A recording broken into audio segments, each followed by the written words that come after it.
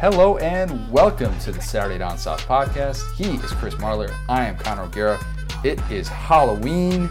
It's SEC Division Championship week. We are in Perfectenschlag right now. Ween. All right, nope, that's not how you do it. That sounded weird.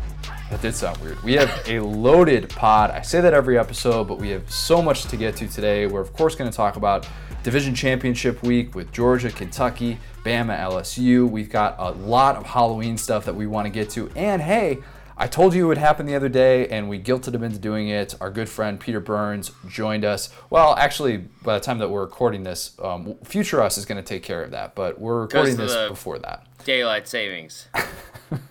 You know what that is on Sunday. Just so you guys know, I'll be, if you want to be a part of this text chain, I'll be sending out a meme of Cher that says, turn back time on Sunday. Share with your friends. No?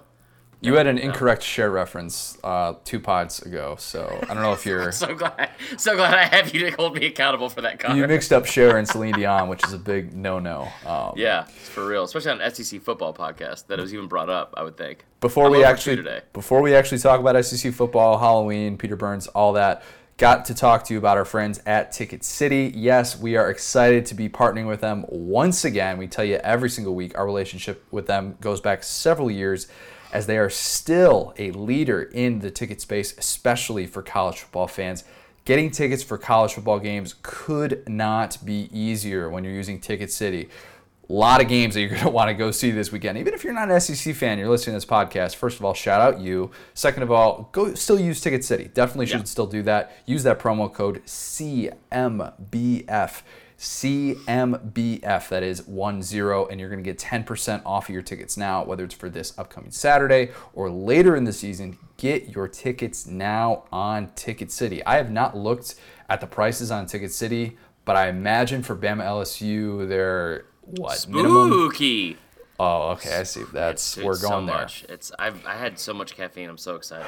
You have a lot of caffeine on days that we record. I've noticed that. I know. Yeah. It's a thing I do. Number 1, Bama. Number 3, LSU. We found out last night in the college football playoff rankings, the first playoff poll of the season, that LSU, as predicted, came in at number 3. Were you surprised? First of all, before we talk Bama LSU, were you surprised to see that LSU came in ranked ahead of Notre Dame? I was.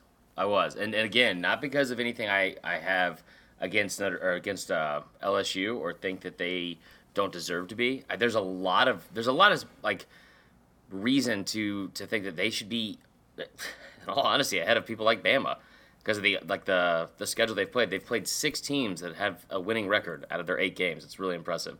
The only reason I say that is because I was surprised that Notre Dame was 4, and I almost said so low because it's Notre Dame, and I'm just accustomed to them getting everything they want. They're like an only child. Only really children. They are. Only children. There are positives, and definitely there are some drawbacks to okay, and Notre Dame is the adopted only child of college football. They get everything they want. Like, oh my gosh, he's so cute. Where'd you get him from? That's all we're gonna say. All right. I didn't think it was that surprising considering that LSU had the current resume and if we just want to look at the records or in the rankings of the time that they played those games on their side, because when you played 5 games against teams that were in the top 25 and you played 3 teams that were in the top 10, it kind of comes back to you and it's going to help. And I know that people are like, well, Auburn and Miami aren't that good. Well, look at what LSU has had recently, just in the last month alone. Having to face a good Florida team on the road, obviously that's the lone loss, and then killing Georgia and then beating Mississippi State convincingly. That's why they're at number 3 ahead of Notre Dame, which Notre Dame has the win against Michigan, but that's the only win against the current top 25 that the Irish have. Right. And I brought this up on the Facebook Live last night. Shout out to anybody that joined us for that on Tuesday, not Monday, because there was a lot of backlash on Monday. That Red Sox jersey. Anyway, but no, I brought this up last night, is that I honestly think that Notre Dame's most impressive victory on their resume is at Wake Forest. Oh, give me a break! Come on, I'm dead serious. Not more impressive than beating Michigan. Come on, don't go that far. No, and the reason why is this: because they haven't gone away from home that much. They will the next month. They will. Well, it's about damn time because it's November. The season's almost over. I've been crying inside for days. But like, I understand going to Va Tech, and that was big, obviously like that, and they just dominated them. But I'm a part of that is like me embellishing a little bit, but like, yeah, a road game against about like Notre Dame is the only team in the world that could play a road game against Navy, which is in Annapolis, Maryland, and do it in San Diego and call it a road game. Get out of here. I hate Notre Dame. I think LSU. Notre Dame is candy corn. LSU and that's really going there. Bama and LSU, I think, would have a considerable advantage against Notre Dame. I'll say that. But let's talk about the big one this weekend, the one that we've been looking forward to for a long time. We didn't think that in the beginning of the season that it was going to set up to be a pair of top 3 teams. I don't think anybody thought that. Never thought we'd make it. This game is pretty much exactly the way that both teams could have drawn this up, a chance to get the best win of the season for either one of them. I think whoever wins this game is locked in at number 1 for the foreseeable future, obviously. The implications of that and whether or not, this would, obviously, it would probably knock LSU out of the playoff field, barring some chaos with the rest of the conference champs, all that stuff. My big question for this one, and I think LSU fans know where I'm going, we're looking at the quarterback situation, and we're trying to figure out, is Joe Burrow a different guy than what we've seen the last 4 years? Because it's been ugly, and LSU fans know how ugly it's been. But when I saw the numbers, I crunched all of them. Yeah, I crunched all the numbers the other day. Big crunch guy. Big, huge crunch guy. I didn't realize they were this bad. So in the post-Zach Mettenberger era, which, by the way... That's the worst. Is that... Let me tell you something. The post-Zach Mettenberger era, that is, what does that even mean? Well, because he threw for like 250 yards against Bama. If you actually go back and look, I know the offensive output in terms of points that got killed, but he actually didn't fare. He looks good compared to what he's been up against the last few years here. So the last 4 years, LSU quarterbacks, these are the cumulative numbers.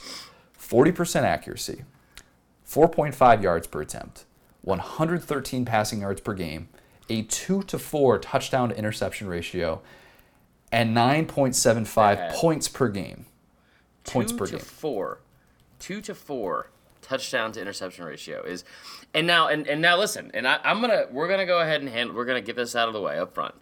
Everyone on here knows that my origins of my fanhood is I'm an Alabama fan. One of my biggest flaws. I've been I would say arguably one of the strongest and loudest people on the LSU bandwagon. Yes, you have. Thank you. That's all I wanted to hear from you. But that being said, when I say stuff about this game, I'm not saying it to be rude or talk down to LSU fans or discredit or dismiss how impressive they have. When I say this, I'm not saying it from a place of being a fan. I'm saying it just from what I've seen with my own 4 eyes the past couple years. This isn't the first time I've seen LSU come in ranked number 3. Or the LSU ranked in the top 5 or top 4 or whatever, and have this kind of hype going into it. But these numbers you throw out, this is what I've seen every year. Even during the Zach Mettenberger era. That is the glory days, if you will. When Zach Mettenberger led them to what I can only assume was a Citrus Bowl berth, then they played Notre Dame or Iowa, like they seemingly do every year during bowl season. That being said, they scored 17 points against Bama in 2012. 17 again in 2013. They 13 points in 2014. That was a good one. 16 the year after in 2015. How much did they score last year? They've put up some points, kind of. Here's what I'll say about that, because there are a lot of LSU fans. I wrote a story basically about whether or not Joe Burrow can be the guy. Shameless plug.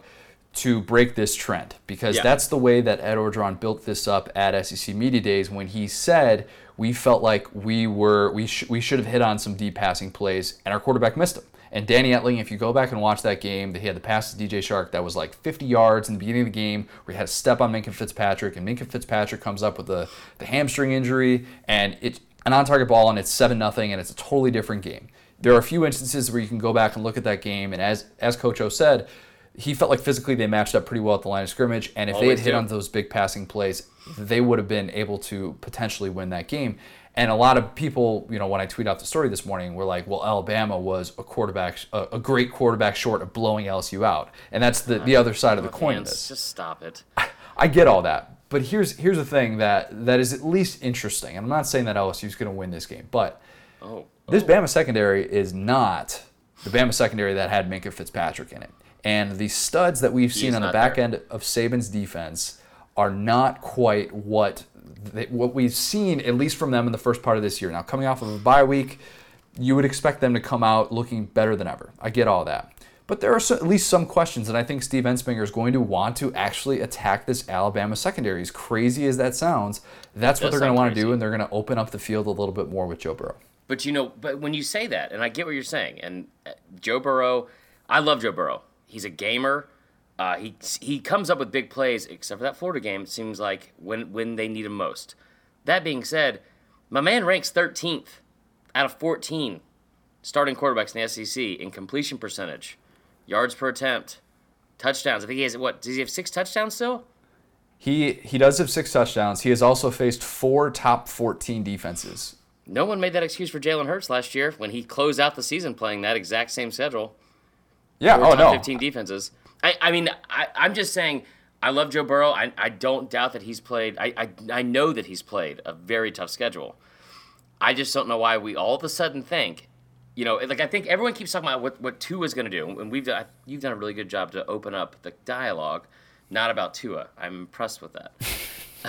I got Tua fatigue, but when a lot of people are talking about how is this LSU defense going to stop Tua, and you have this this back seven that's the best in the country again. They always DBU. I think LSU is DBU, and you're going up against this high-powered offense. How are you going to stop them? Blah blah blah blah. No one's talking about Bama's defense, and I don't know the last time I've ever heard that. Nobody is talking. It's really weird. It's really weird, and they've quietly gotten better the past couple weeks. And I don't know why we assume that Joe Burrow all of a sudden is going to light up the world. Because when you look at these games where they get beat, and I know you're not saying that, but when you look at games where Bama gets beat, that's what it takes. It takes Steven Garcia going 18 of 20, or it takes a Heisman Trophy type candidate like Johnny Manziel, Tim Tebow, Cam Newton, or Bo Wallace or Chad Kelly. Damn it. But the last time they got beat in the regular season before Auburn last year was that 2015 game against Ole Miss, and that was the 5 turnovers and, spiking a ball off somebody's helmet and then it going for a 70-yard touchdown. All that stuff happening. Is that what's going to happen on Saturday? Or does LSU, can they finally line up and beat Alabama? That's the ultimate question. And I think one of the keys to this game, and Charlie Potter of 24/7 Sports, who does great work covering Alabama, had this stat. He does. He threw this out there, and it made. It just puts. It's the ultimate something has to give stat. Alabama has hit 28 points in the first quarter 3 different times this year. We've talked about this being potentially the best first half offense in the history of college football. That's proof of that. Scored under 30 in the first half once. Yeah. Outscoring teams 165-31 in the first quarter. Now here's the thing. Here's the something has to give element. LSU has not allowed a first quarter touchdown all season. Hasn't allowed a first quarter touchdown since last year against Bama. Wow. And here's the thing that I threw out I think I threw this out when they were playing Mississippi State 2 weeks ago. LSU is riding a streak of 18 games without allowing more than 27 points. Yeah. That's amazing. That's amazing. So the stat I saw was they've had 18 straight games they've allowed less than 30 points, and Bama scored at least 30 in 8 straight games. So here's the thing. If you're going into this game if you're an LSU fan, you're thinking to yourself, get me to halftime 14-3. Yep. Or get me to halftime 7-7, 7-6. If you're within 2 possessions at halftime, you at least have a chance, and you're at least getting into a situation where Bama is in somewhat unfamiliar territory. Now, can Bama turn it on in the third quarter and do some Golden State Warriors stuff and basically just blitzkrieg? Yeah, absolutely. They have the firepower to do that. But you get Devin White back at halftime, obviously. That's going to be a big topic of conversation. We expect that to be some sort of jolt for LSU. He's dropping out of a plane onto the field. No. He's riding in on a horse. On a tiger. He's riding in on Daisy May. We already established that. Come on. It's so weird you know their names. Just Daisy May. She's a good girl. She's a good horse. She's worthy of many. That was not a horse. Yeah, no, that was not very good. So I think that's the key to this game because if Bama gets out to a 21-0 lead, I like Joe Burrow a lot. He's not coming back from a 21-0 lead against that defense. It's just not going to happen. Yeah, and I agree with what you're saying. Here's the thing. They've won 7 in a row against LSU. And yeah, this is the ultimate something's got to give game. But for 7 straight games, they've done this, and twice under Orgeron in the past few years, and they've been competitive games. I used to always say, this is the worst game of the year. I hate watching this game. And the reason why is, you look at it, ever since Saban's been there, 2007, LSU's ranked number 1 in the country. Bama has a 7-point lead with 3 minutes to go. Loses by 7. Almost impossible to do. Lose the rest of their games that year until the bowl game. So next year, overtime. 2009, it's that late fourth quarter touchdown by Julio. 2010, they lose. 2011, 9-6, and then the national championship. But 2012, it's they score a minute and a half to go.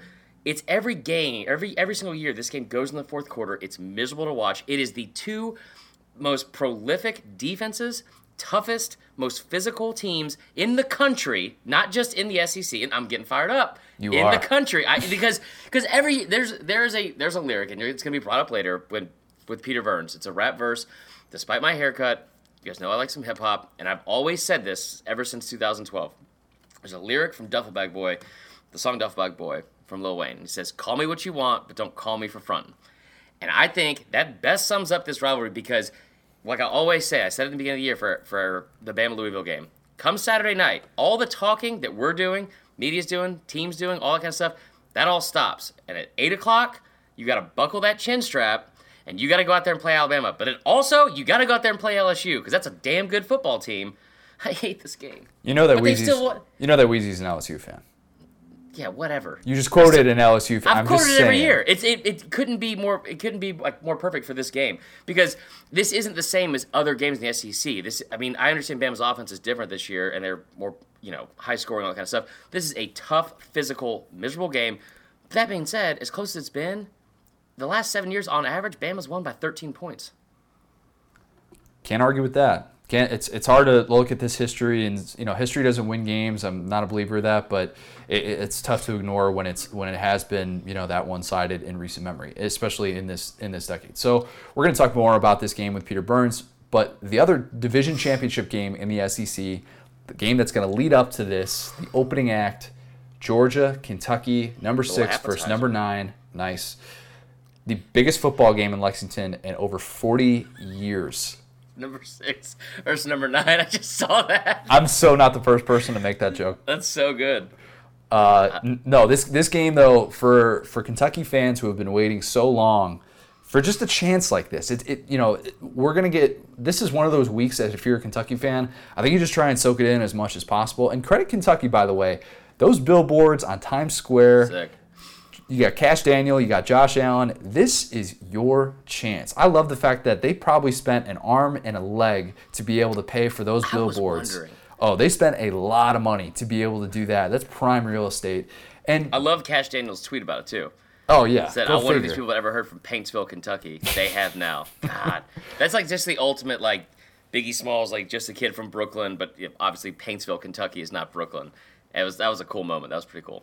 Getting to see Kentucky try and take advantage of this. This is what you got to do. And I know I hate to use this reference, but like UCF last year, when you have a window, you've got to make some noise. It's not just good enough to win more games and expect people to all of a sudden notice you and change the narrative. You got to do some things, and that's credit Kentucky for doing that. So they're going to enjoy the crap out of this week, as they absolutely should.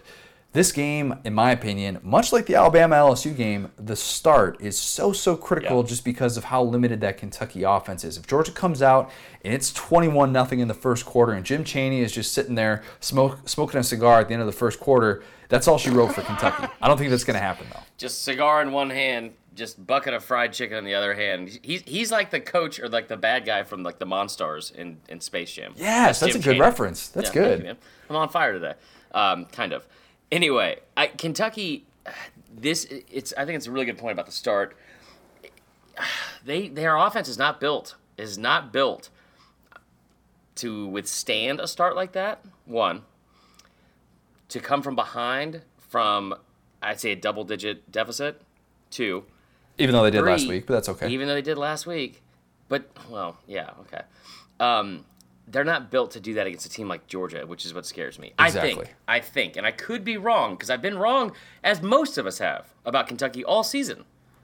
I have too. And listen, Hey, if Kentucky comes out and pulls off the upset, we will own it. We will give Kentucky fans the credit that they deserve for telling us how wrong we were about this Takes team. a big man, Connor, to admit when he's wrong. That man is us. I do that every single week, not to brag, but this Kentucky team, though, if you look at the way that they are built from an offensive standpoint, and what this Georgia defense has not been able to stop is when you have this sort of balance. And I think on the flip side, it works the same way because I think Georgia has more balance offensively than any offense that Kentucky has seen. And I think that if you go back, I actually went back and looked at the schedule and tried to figure out which teams have the biggest disparity between run and pass, all that stuff. And Florida, ironically enough, was the most balanced team in terms of offensive production that Kentucky has faced. But that was in week 2. And I don't think Felipe Franks was nearly the quarterback that he is now. I understand he's coming off of a bad game.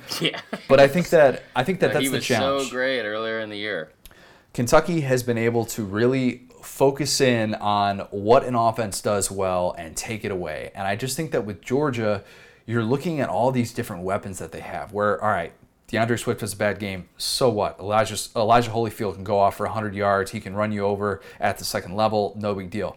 Oh, whatever. You're going to take away Ridley? Okay, we'll just go to the outside and throw to Jeremiah Holloman, and we'll get him on back shoulder fade. Like, they can do so many different things. Oh, by the way, Isaac Nada, our tight end that we haven't used, even though he was a 5-star recruit coming in, U.S. Army All-American, we're just going to throw it in 4 times in a row just because we can, because that's what you're giving us. They do these things so well. Our backup tight end? Yeah, we'll throw him out there and let him get choked out for a minute. Whatever. Like, that's the kind of talent we have.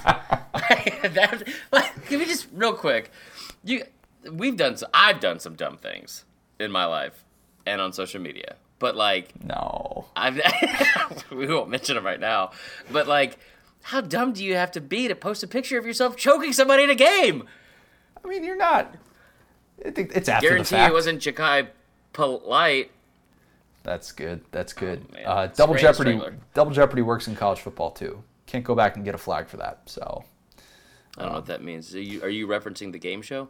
The movie, the Michael Scott reference, maybe? Double Jeopardy. Double Jeopardy? I don't think you know what Double Jeopardy means. Wasn't Dennis Rodman in that movie? Probably. Or Wesley Snipes, same person. Anyway, moving on. No, I agree with you. Like, they're not built to come back from that, which worries me. But yeah, like we said, I especially have been wrong about Kentucky all year long. Right. And our man Matthew Gordon reminds me every week. Yep. And he's right. He's right. Yeah. So, and also shout out to our guy, One Bearded Golfer. Yeah.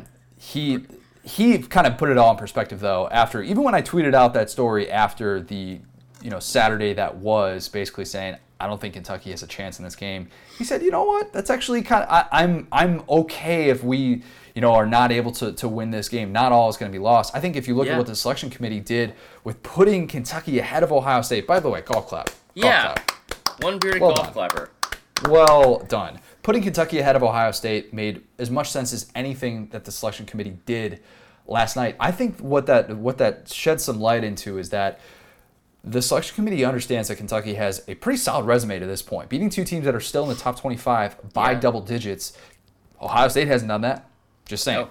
And you're going to potentially be in position to get to a New Year's Six Bowl if you're Kentucky. And that would be a huge lift. Even if you can't win this game, the odds are still in their favor to finish with 10 wins and maybe even get to an 11-win mark in the postseason if they can win a bowl game. And they don't care about this. I don't think. I mean, like, it's more fuel to the fire and all that kind of stuff. And I'm sure, again, Benny Snell is up there just writing stand letters to everybody that is doubting him. He's like, just that's a reference. Dear Heisman Committee, you still haven't called.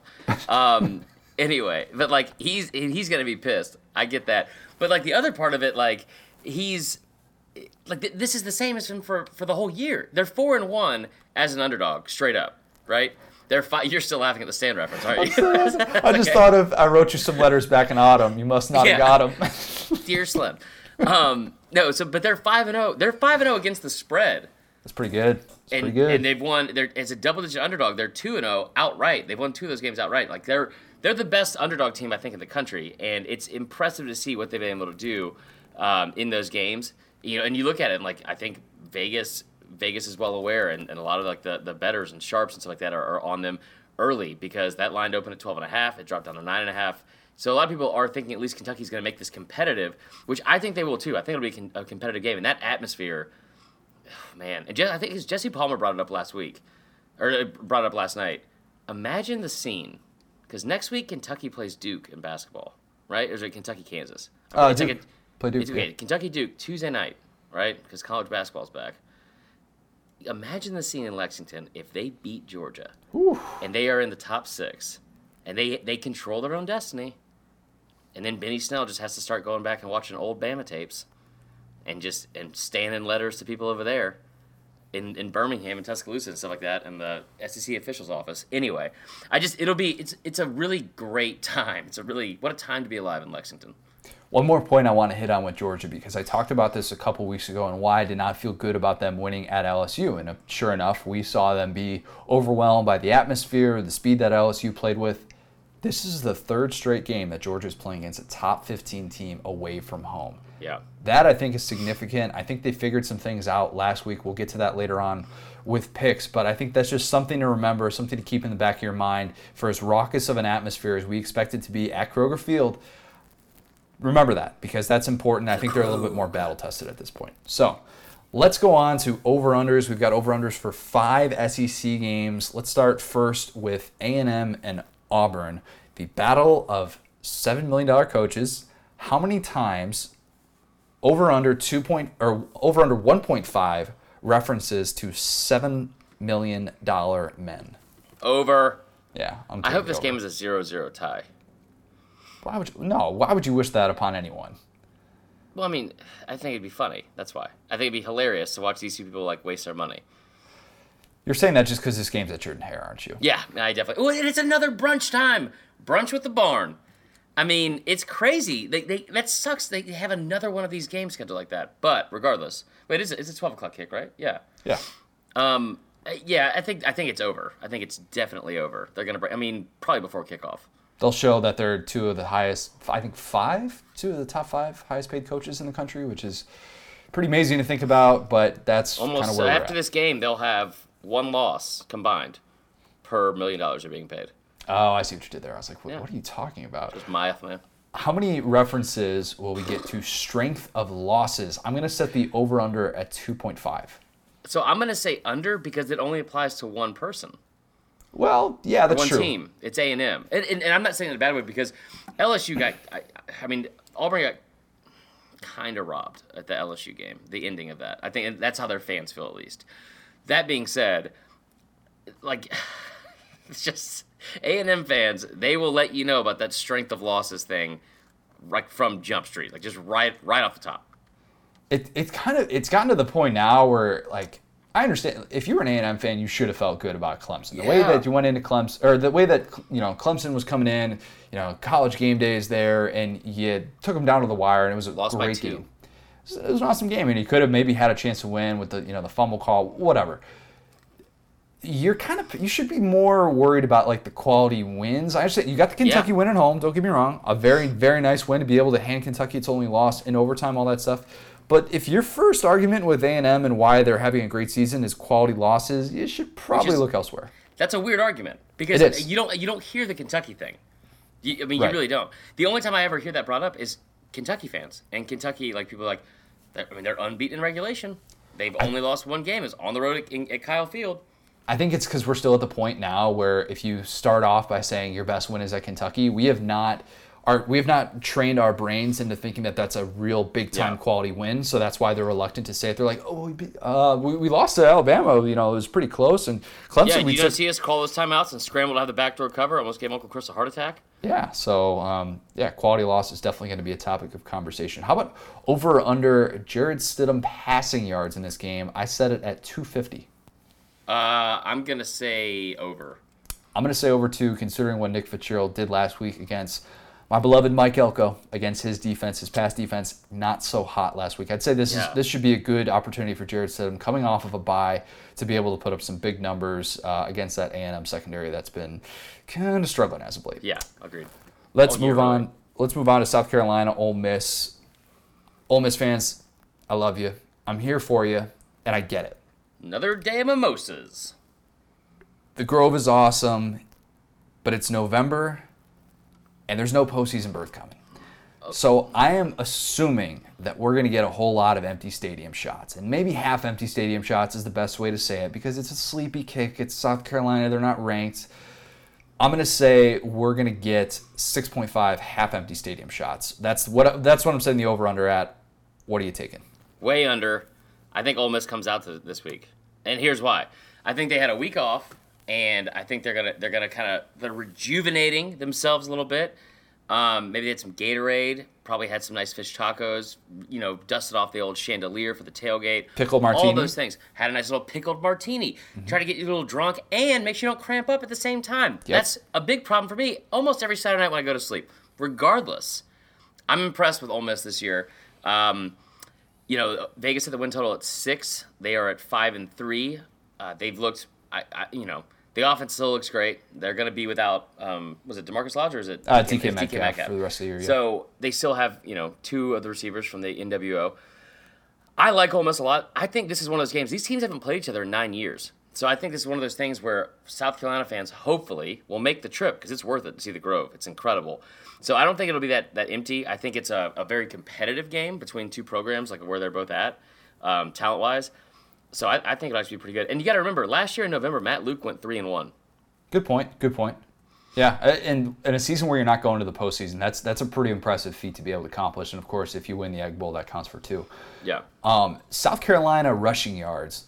I'm setting the over-under at 210. And I'm going to tell you why I set the over-under at 210 after you tell me which side you're taking. Well, I mean, it would help if you just told me what it was first. No. Just tell me, what do you take? I'm going way over on this one. I know going into the Auburn game, Ole Miss was giving up an average of 269 yards per game rushing. Nice. I think that, nice. I think Carolina, I mean, that's just the way to beat Ole Miss. It really is. Like, their defense is bad in general, but, they're giving up 497 yards total per game. They're giving up 269 on the ground. I'm going to take South Carolina to go over on this one big time. I took 210 because the first game of SEC play, Ole Miss allowed 210 rushing yards to Alabama. Since that game, every single SEC opponent has rushed for more than 210 yards against Ole Miss. Yeah. So even though it is a South Carolina running offense that's been up and down this year, Rico Dowdle had a nice week last week against Tennessee, but Rico Dowdle. I would still say that the over hits. I'm always going to take the over when it comes to rushing yards allowed for Ole Miss. That's just agreed. Pretty standard. Let's move on to Mizzou and Florida. A tough matchup, I think, for Barry Odom. Trying to get on the board in SEC play this year. Did not think that it would take until November to do that. A team that you thought was going to be second place in this division that is not. Man, I'm glad you could bring that up, man. Yeah. Let's talk Drew Lock touchdown passes. Keep in mind, I'm going to set the over-under at 1. Keep in mind that Drew Lock has 1 touchdown pass in SEC play this season, and it was the dime that he threw in the corner of the end zone against Alabama.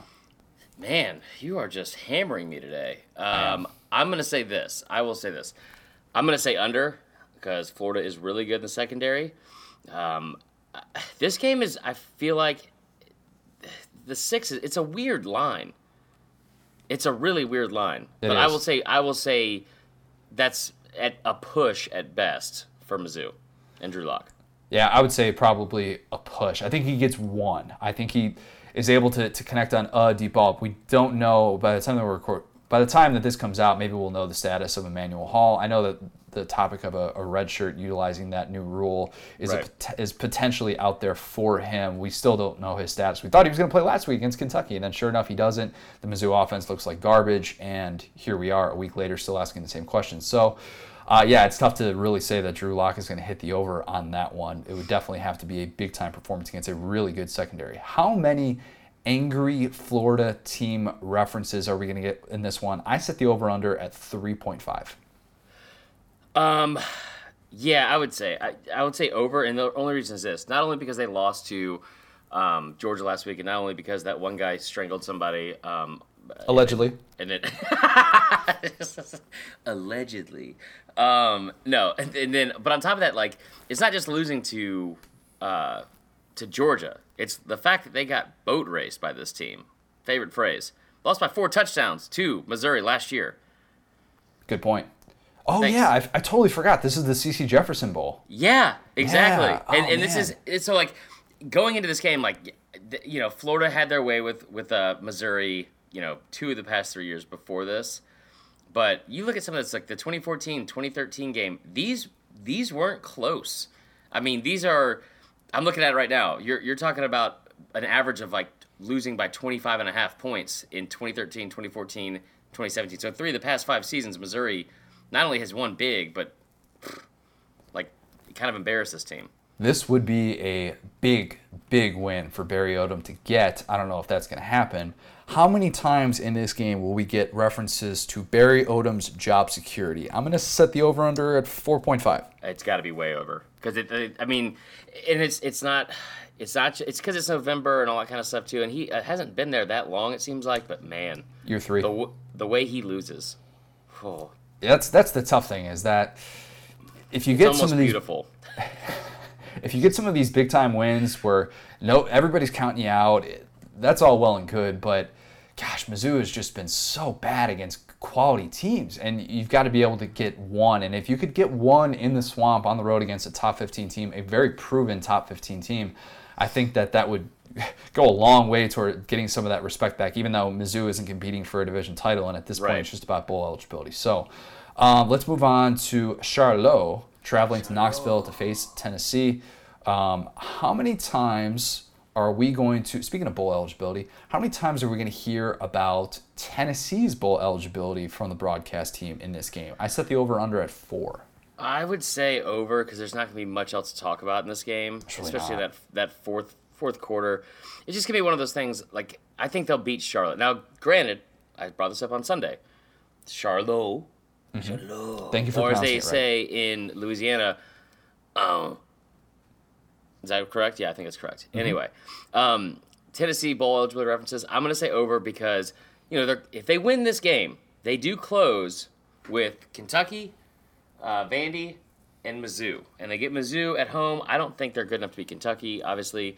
But Jared Garantano, you just continue to disrespect him in your quarterback rankings, man. Oh, I knew you were getting to this. I mean, I'm sorry. You you hold me accountable for my share references. I'm going to hold you accountable for your trash quarterback rankings. Fair. And I'm kidding when I say trash, but at 10, and I do all I can to bring up these stats for you, and him going 68-3 or 68.3% completion percentage on road games, 7 touchdowns, 0 interceptions, 211 yards passing per game, with just no offensive line.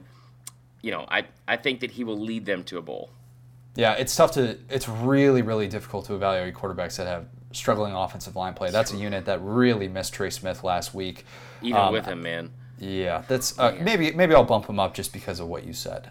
Thanks. Well, they're just stats. It doesn't have to be what I said. Just, How many times Jeremy Banks, who has become like a two-way folk hero in a way for Tennessee, playing this bruising running back role and also switching to the other side of the ball and playing linebacker. I love that Jeremy Pruitt does this. We saw him coaching him up at linebacker, teaching him how to tackle, all that stuff. How many times are we going to get references to that storyline itself? I set the over-under at 2.5. Not enough for me to care. Boom. Wow. All right. Yeah, I'm gonna take the over on that one because I think it's actually a really cool story and whatever. I mean, just crapped all over it. I'm sorry, Tennessee fans. I think there are other stories that are happening in Tennessee that are more entertaining. Jared Garantano. Fine. Let's move on to the last SEC game, Louisiana Tech against Mississippi State. Last year, this game was at Louisiana Tech. I don't know how in the world that happened, but so stupid. That did not make any sense whatsoever. This year, the game sets up very well for Mississippi State, coming off of the big win last week against Texas A&M. I think we're going to see a whole bunch of Nick Fitzgerald highlights from last week. I'm going to set the over/under at 5.5. Yeah, I would agree with that. I'd say over. I'm going to take the over as well. That's good for him to get back on one of those things. Like, what he'll do, man, the numbers he will put up in this offense, I think, against Ole Miss are going to be such a great way to capitalize and highlight, put like an exclamation point on a great career at Mississippi State. However, in a season where he has really underwhelmed a lot of us, I mean, like, outside of Waterworld, there are not a lot of things that have underwhelmed me more than watching Nick Fitzgerald play. If you haven't seen Waterworld, don't. Anyway, Nick Fitzgerald, that was great to see him, still got it, never lost it, one of those moments last week. I think we should all be on the lookout for Keaton Thompson in this game too. Let's do a quick impromptu over-under. Keaton Thompson touchdown passes over-under 1.5. I'll go under.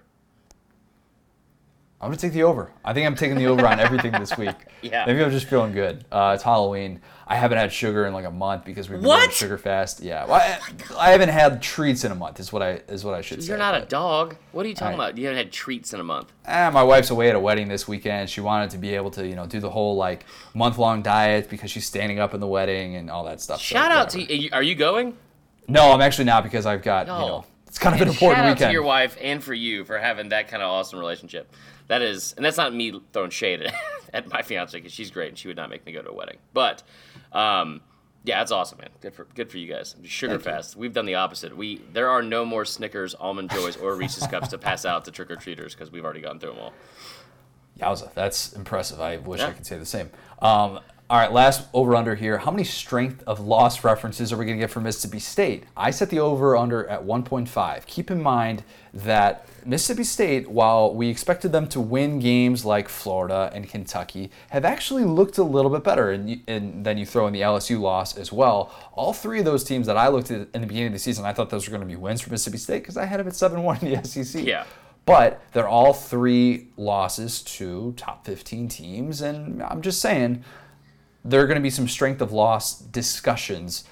1.5. Is there any chance they're going to talk about that more? Because they're playing La Tech, and you got to dress it up somehow. And the real thing is here strength of loss away from home references. Are you going to have? Good point. Before we kick it to our interview with Peter Burns, why don't you tell us about the beverage of choice that you're going to be consuming a lot of this weekend? Yeah, I mean, I already have, man. Not right now during the actual broadcast. But yeah, a decent amount during the weekend. I will say my favorite drink of choice is around Halloween is two things: Ecto Cooler High C Punch, or our friends from Bud Light. They make a hell of a concoction. There are a few things that go to better together than college football and an ice cold Bud Light. Bud Light, everyone knows this, is game day's favorite light lager. We've been working with the folks at Bud Light for a few years now. They do amazing stuff with college football fans.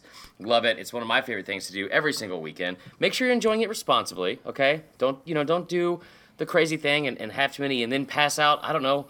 You run out of Halloween candy. Next thing you know, you're passing out your household items. It happens to the best of us. I've seen it happen a million times. So make sure you're consuming it responsibly.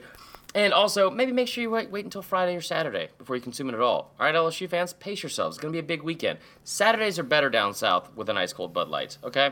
Bud Light celebrates college football and reminds all fans to enjoy the game and drink responsibly. So, make sure, I know Uncle Chris is going to be doing it this weekend. Make sure you have a couple of ice cold Bud Lights. And it's going to be so nice outside. I'm going to do what I did a couple weeks ago. Put that little 6 or 12 pack outside on the patio where it's nice and cold instead of using the fridge. There you go. Smart. That is really, really smart. Let's go to our interview with Peter Burns. We're excited to welcome back our favorite Cajun SEC Network host who also has a fantasy football team with Bun B, a.k.a. Peter Burns. Peter, first question, and this is probably the most important question that we're going to ask you. How is Bun and how's the fantasy football team? Doing well. We haven't hit the waiver wire. I mean, that's the issue with him touring. And being out and about and actually being like important as opposed to me. We don't really necessarily like roll into the waiver wire every like Tuesday morning and be like, hey, what are we thinking? So, yeah, we've had better days. We're sitting at 4-3, I believe, right now, but that's okay. We're going to go back to the drawing board, maybe bring on some staffers, maybe get Butch Jones to come be an analyst for us. Like we're looking at all types of options here for our team going forward. I set the over-under at 2.5 LSU players that you made Bun B draft. Is that over or under? Well, I did get Todd Gurley, which ended up working out pretty well for us. So, yeah, I mean, listen, what's so funny is I hosted a fantasy football show for Fox Sports Radio for like 6 years. That was the first national show I ever had. And living in Denver, like I was all in on the NFL, and now being the anchor here in the SEC network and just working in college sports so much, I'm like so far out of the loop on NFL compared to how I used to be. Like I used to be able to tell you, okay, here's the fourth string wide receiver who may get a couple of runs, in late into a game or like waiver wire pickups, and now I'm just like, I'm pretty sure Kurt Warner's no longer in the league, but I got to look it up. Like, I got to Google it. Like, it's bad. So I just decided to just draft as many SEC players as possible. And Dak Prescott, sadly, has let me down at the quarterback position there for the Cowboys so far. We know that you still are very much on all things college football, and we know that you know all things playoff. You got riled up on Twitter last night because my good friend Joel Klatt called for SEC bias from the selection committee. Tell us why the SEC is the best, and the haters like Joel should just deal with it. Well, listen. I think in all fairness, like, for somebody hit me up on Twitter, they're like, I just can't stand idiot Joel Klatt. He always acts like he's the smartest guy in the room. And I responded to the guy, I'm like, the deal is traditionally Joel is the smartest guy in the room. Like, I know Joel back from our Denver days, and he's a really good dude, and he gets fired up. And I think there is some truth to what he says, right? There is an inherent bias. I mean, unless you're dealing with computer formulas, every single person that's on the college football committee grew up watching college football, and the brands are the brands. And over the last decade, I'm not saying it's right or wrong, you can't argue with the fact that SEC has been dominant conference when it comes to college football. You've had other teams like Clemson or Ohio State, but when it comes down to it, when you play the 11 out of the 12 last national championships, or when you win 9 of them by 4 different teams, right, and you have 7 teams ranked in the top 20 in the college football playoff, and every year the NFL draft is number 1 list of SEC players, but yeah, guess what? That's going to creep into your mind because that's the freaking fact. And so I was just kind of shocked when I'm not shocked because I'm just kind of sick and tired of everybody saying, well, the SEC, it's so biased and whatnot. I'm like, first of all, the AP voters aren't just a bunch of us in the SEC footprint going, yeah, let's just vote ourselves pretty good. Like, there's 60-some-odd writers from across the country picked from different regions.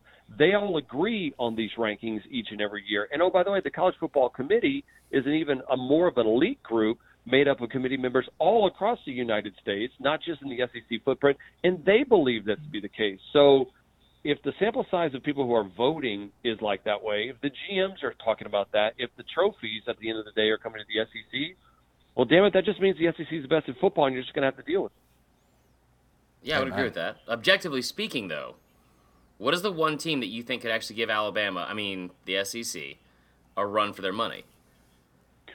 You mean you don't think Kentucky's going to run the table? I can't believe that. We'll get into that in a little bit. But I think there's a couple of teams. I think Clemson has hit a different gear. Once they decided to give the keys to Trevor Lawrence each and every week, he's gotten more and more comfortable taking the reins. And I think they have played extremely well. They have great defense in that front seven. They can run the ball with Travis Etienne and T. Higgins, and that group of wide receivers are legit. So, absolutely, I think Clemson's legit. I think Oklahoma as well. Once they're going to get they got the defense looking a little better the last 2 weeks, and they can put up a bunch of points in a heartbeat, right? Like we've seen that with Kyler Murray. So, I think those are probably, and outside of that, I think LSU is in that mix of Notre Dame, Michigan, kind of gray area. And I even kind of include Georgia, but not so much in the fact that they have really good defenses and they can make life hard on Alabama, but I don't think they can beat them. But I think Clemson and Oklahoma are 2 teams that could potentially on the right spot defeat Alabama. Let's get back to the big one here, Bama LSU. I'm sure that you haven't been able to sleep much all week. As a native Cajun, I need you to tell us, as big Coach O enthusiasts, why the Tigers are going to shock the world on Saturday night.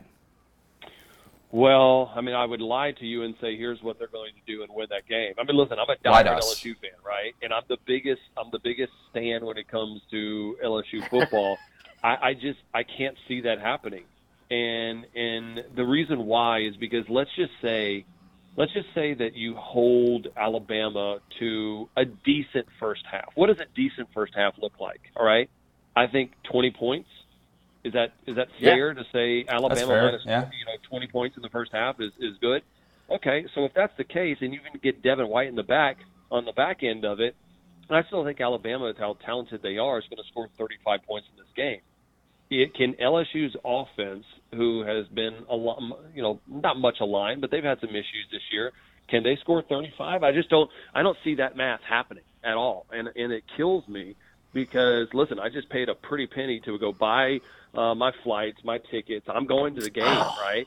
Nice. And I cannot wait, and my liver is deathly afraid because I've taken off Saturday at the SEC Network, and I've taken off my Sunday ESPN radio show. So, holy cow. I mean, like, I've already wrote my liver a Post-it note and an apology note, and I'm already packing the Pedialyte, put myself on a liver and kidney transplant list. Like, I'm going all in on this weekend, boys. And here's the deal.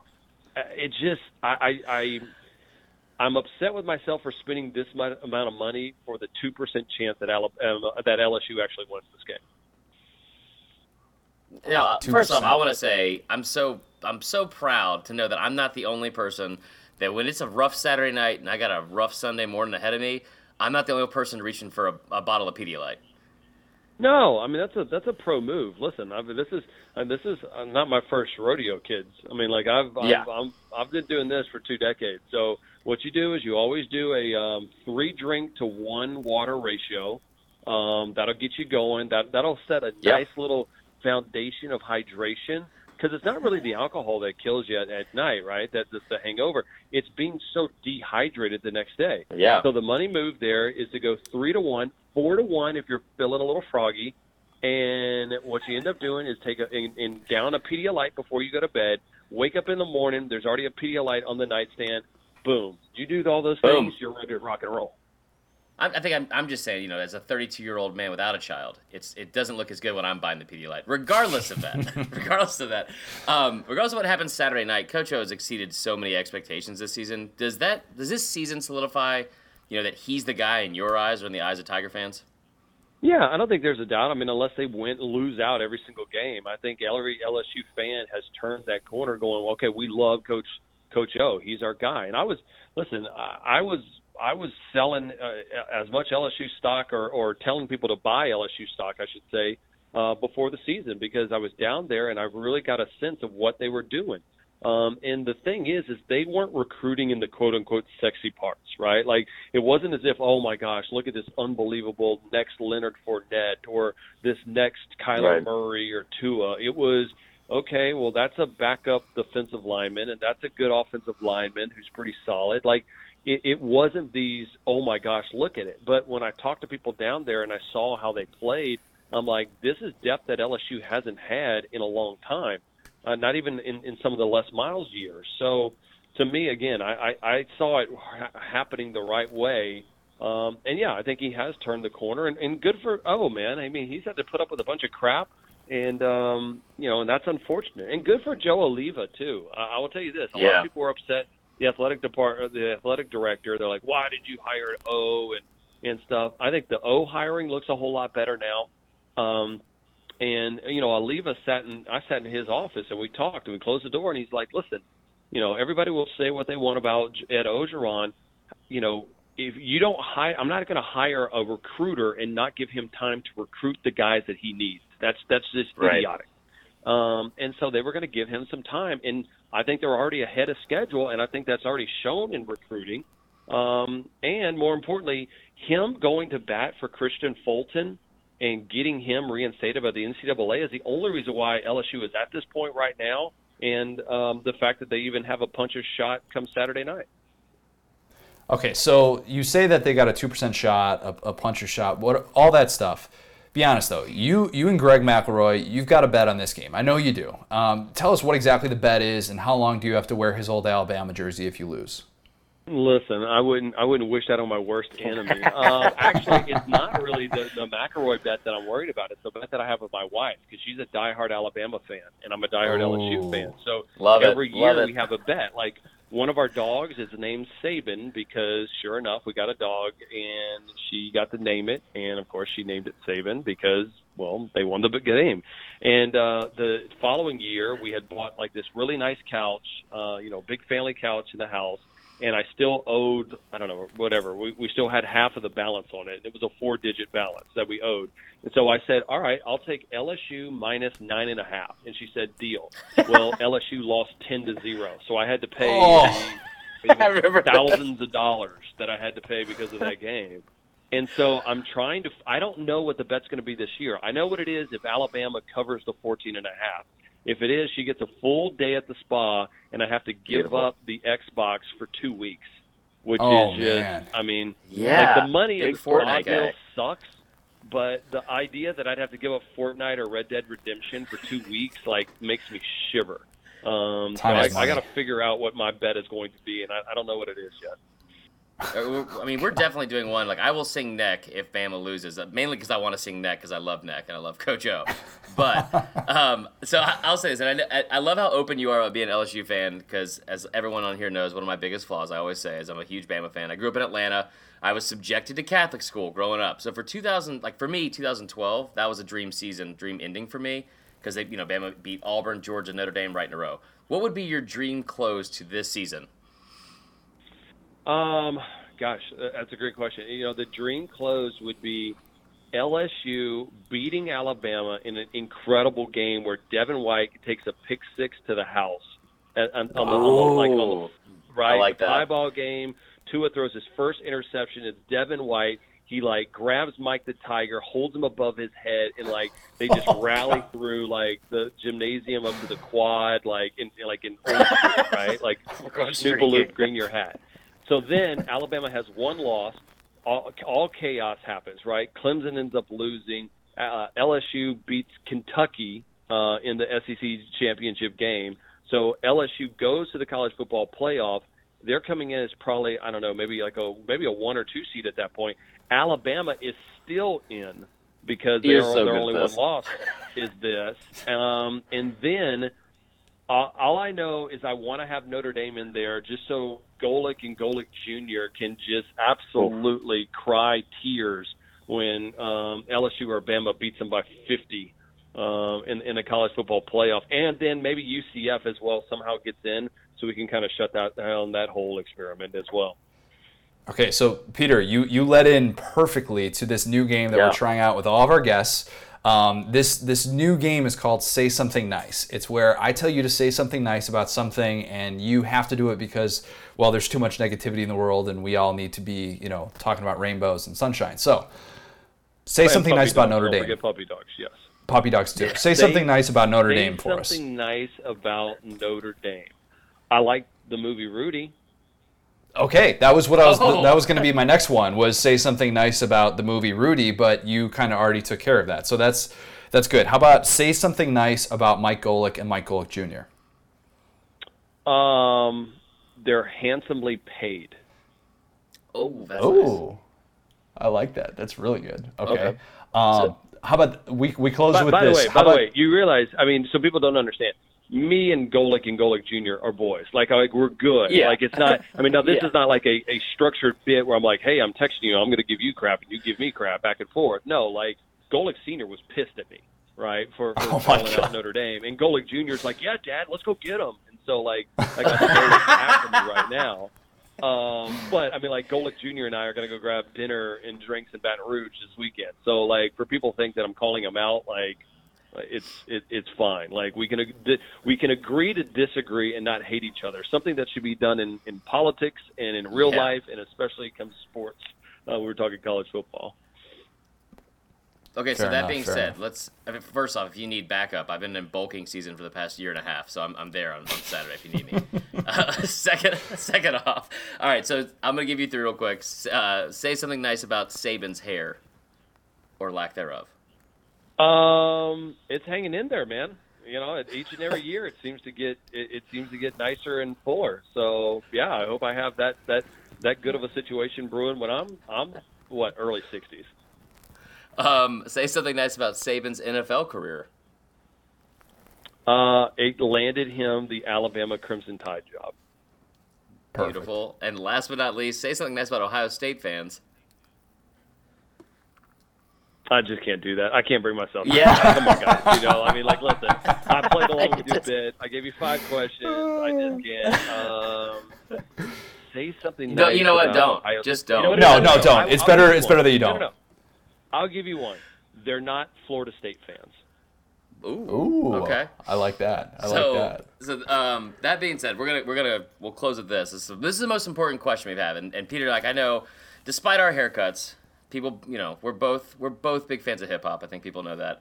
I don't have a fantasy team with Bun B, regardless. So I've always said this for the past several years. This game between LSU and Bama, real versus real, it is the toughest matchup, I think, in all the SEC. And there's one verse from a Lil Wayne song called Duffel Bag Boy. I'm sure you've heard it. And I thought it was always summed up. It's always summed up Bama LSU perfectly. He says, "Let that little money walk, call me what you want, but don't call me for front." What rap verse best sums up this rivalry for you?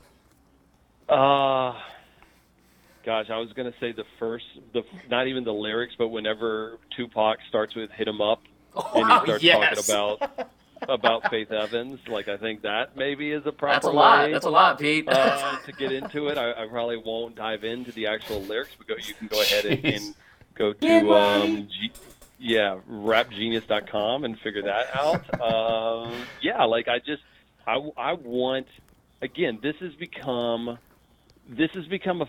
such a cool rivalry in the fact that, like, it matters. Like, it feels like a college football playoff game every single year. And that's the reason why I'm spending a bunch of money to go down there, even though I fully well pretty much know what's going to happen, because I almost won't allow myself to not be in that stadium if the craziness happens that is a ball game down in Baton Rouge. So, again, man, I'm looking forward to it. I can't wait for that one. And I'm not joking. I still, even though I think Georgia is a more talented team than Kentucky, I still think Kentucky is a perfect matchup with what ails the Bulldogs right now. And I think it actually ends up being Kentucky that wins the game against Georgia, and they head into the SEC East Championship. Wow. Like we'll let you go on that. We'll let you go on that fire take. Peter, enjoy the weekend in Baton Rouge. Thoughts and prayers, your liver. And by the way, happy birthday to your beautiful daughter, Bo, born on Halloween, sharing a birthday with Saban. That is awesome. Shout out to her. Shout out to the wifey, my goat wife, who's the best of listen, I'm like a 14-year-old kid living my dream, like playing video games and talking college football for a living. She's the one that does the hard work. So shout out to Lauren Burns, who's the real boss. Awesome. Peter, we will do this again very, very soon. Enjoy the weekend, man. Always, boys. Big thank you to Peter Burns. That was a lot of fun. I love how he slipped that little fire take in at the end about Georgia, Kentucky. Still trying to catch my breath from the Hit 'em Up reference, because that is one of my favorite lines of all time. It was so aggressively beautiful. It was good. Good stuff here today. Let's segue into picks then. We've got a lot to get to. We got 7 to get to, 7 picks, and we've got a bunch of Halloween stuff that we got to get to. So let's start with that A&M Auburn game. By the way, let's also remember I predicted this spread correctly. Okay, so first off, I don't know why you're stepping on my toes here, Connor. Uncle Chris taking over. Picks for the week. Let's do this, guys. I started out 2-0 last night. Bet on some action. Bet on the over, which is the only way to go. There's Tuesday, Wednesday games now. That's my favorite thing in the world. So we, on Sunday, as you know, we tried to pick out the what we thought the spread would be. So we have the actual spreads now. Let's get to it. First game, it is a noon kick at the Barn. Texas A&M going to Auburn. The line currently is at 4.5. Connor, last Sunday I said 3.5. You said 4.5. You were right on the money. Boom. I'm gonna stay hot. I'm picking Auburn to win this one at home, coming off of a bye week. Think that they figure some things out offensively, and they're actually able to move the ball in the passing game. Big week for Jared Stidham, and A&M kind of goes through its first sort of rough patch of the season. I'm going to say the same. I think Auburn covers. 4.5 is a little weird because of the hook. I don't really like that, but I could see it being like a 21-24, 28-24 type game, or 21-17, 28-24 type game. Gus seems always rally in November. I'll say that. This is true. So, this is true. Next game, we have another brunch kick. South Carolina, for the first time in 9 years, heads to the Grove in beautiful Oxford, Mississippi. Come on downhill. Have a pickle martini. We predicted. I said it would be Ole Miss 2.5. You said South Carolina 1.5. Us two damn geniuses, just right in the middle. This is a pick 'em. Right in the middle. What do you got? Boom. I'm going to take Carolina to win this one on the road. I think they go into Oxford, Mississippi, and I think they're able to run the ball all over that defense. I say it every single week. I'm just not sold on the idea that Ole Miss can beat like even an average SEC team. So I know they did last year in the Egg Bowl, but since then it's been a little bit rough. So Yeah, give me Jake Bentley to actually do some good things offensively in this one in the first half and not just in the second half. And Carolina gets a nice win on the road. So I hate this pick so much. But listen, here's what I'll say. I don't want to pick Ole Miss because I know how bad their defense is. That's the ultimate get-right game, like we've said so many times this season. But like I said before, Matt Luke 3-1 in November, coming off a bye week. He's got to fight to keep the attention of that fan base, of that team. I think Ole Miss comes out, they play inspired. I think they beat South Carolina, as much as I hate to say it. That home game, a little sleepy tired early on. So I think Ole Miss wins that game. Next game, we head on down to the Swampland. We got Missouri coming off yet another just almost impossible loss, but against all odds, managed to do it. Heading to the Swamp, they are a 5.5-point underdog to the Florida Gators. What do you got? Oh, hold on real quick. We said this was going to be, now you ready for this? It's at 5.5 now. It opened at 6. I said 6.5. Connor, you said 6.5. We were right on it again. Boom. We're getting the hang of this. I know we are really finding our niche. I know we had some rough ones later on, but for now we're finding our niche. I think Florida covers in this game. I think it's hard to pick Mizzou right now given how much Drew Lock has struggled and given what this offense has been limited to do. I think this is a Florida team that can get off the edge and rush the passer. We saw that when they did that with Joe Burrow. I think Florida wins this game by a couple of touchdowns. I completely agree. And I hate to say that because, and anybody that pays attention to when I bring up these spreads, 5.5 is my favorite spread. Take the underdog. 73% of the time they cover. 41% of the time they win. It's done me well this season. I don't think that happens here. I think Florida does come out angry. I think they come out inspired. I think they win. Next game, we have Charlotte, as you say, heading to Rocky Top at Knoxville. Tennessee is, I think you said a 13-point favorite. I said 17.5. Tennessee opens as a 21-point favorite. So it's the furthest one that we had. It's our worst pick. Yeah, this was our worst pick. That probably leads into it. 21 just seems like a lot for Tennessee to cover. I know that they've done some good things offensively with Jared Garantano, the underrated Jared Garantano. There it is. To say. But I just think 21 is just still a little bit too much. I think I'll be honest, haven't looked a whole lot into Charlotte. Love Charlotte, the city. Beat Southern Miss last week. Beat Southern Miss. Southern Miss, a team that faces basically every SEC team every single year. So we're gonna go.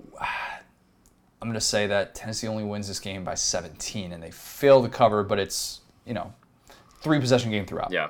So Tennessee early in the season, they've not played well in Knoxville, in my opinion, this year. Obviously, everyone remembers the debacle, what happened against Florida. I'm not going to throw in the Bama game because it's kind of unfair. But, early in the game against East Tennessee State and against UTEP, they only gave up 3 points in 2 weeks to those teams. So I think this is one of those things, I think they've been playing a lot better over the past month. I keep seeing the praises of Jared Garantano, his numbers on the road. I think he has those numbers at home against this defense. So I'm going to take Tennessee to cover. I think they win by at least 28. Up next, we have yet another one that we nailed. La Tech heads to Mississippi State. Finally, the second half of that home and home that Mississippi State is playing for some reason. So we said going into this game, I said to be a 21-point favorite for Mississippi State. You said 24. And Dame McConnor, it is Mississippi State 22.5. Right dadgum in the middle. That is how we draw it up right there. That's teamwork at its finest. That's unreal.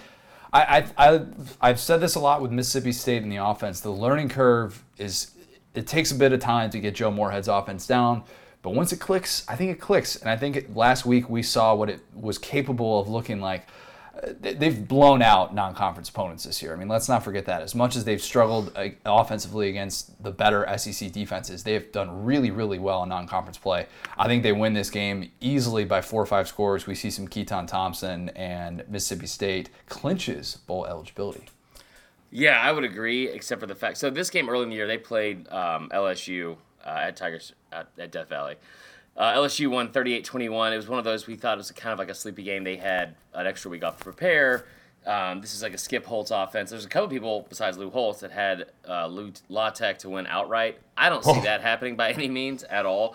22.5 is weird. Anytime there's a hook involved, not a big fan of that. And that's just not a Halloween reference. Am I right, man?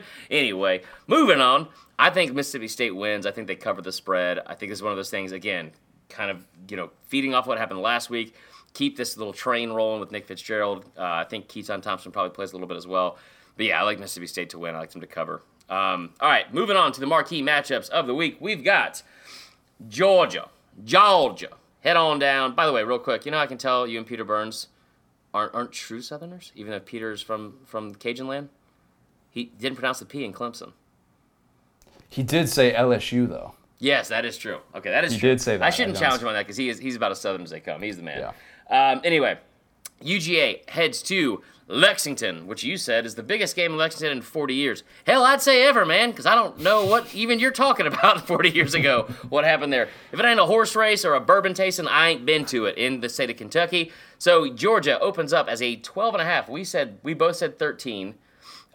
Georgia opened as a 12.5 point favorite. It jumped to Georgia 9.5 immediately. Now it's Georgia -9. I mean, like in a day. Blows me away. It's crazy. That blows me away. So you have Georgia favored. They're a 9-point favorite heading to Lexington at the Krog. What do you got? My theory.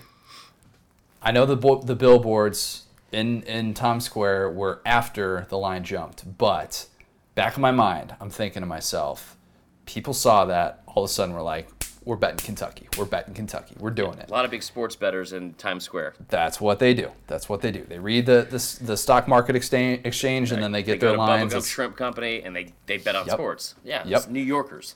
So, having said that, all the more reason to give the points.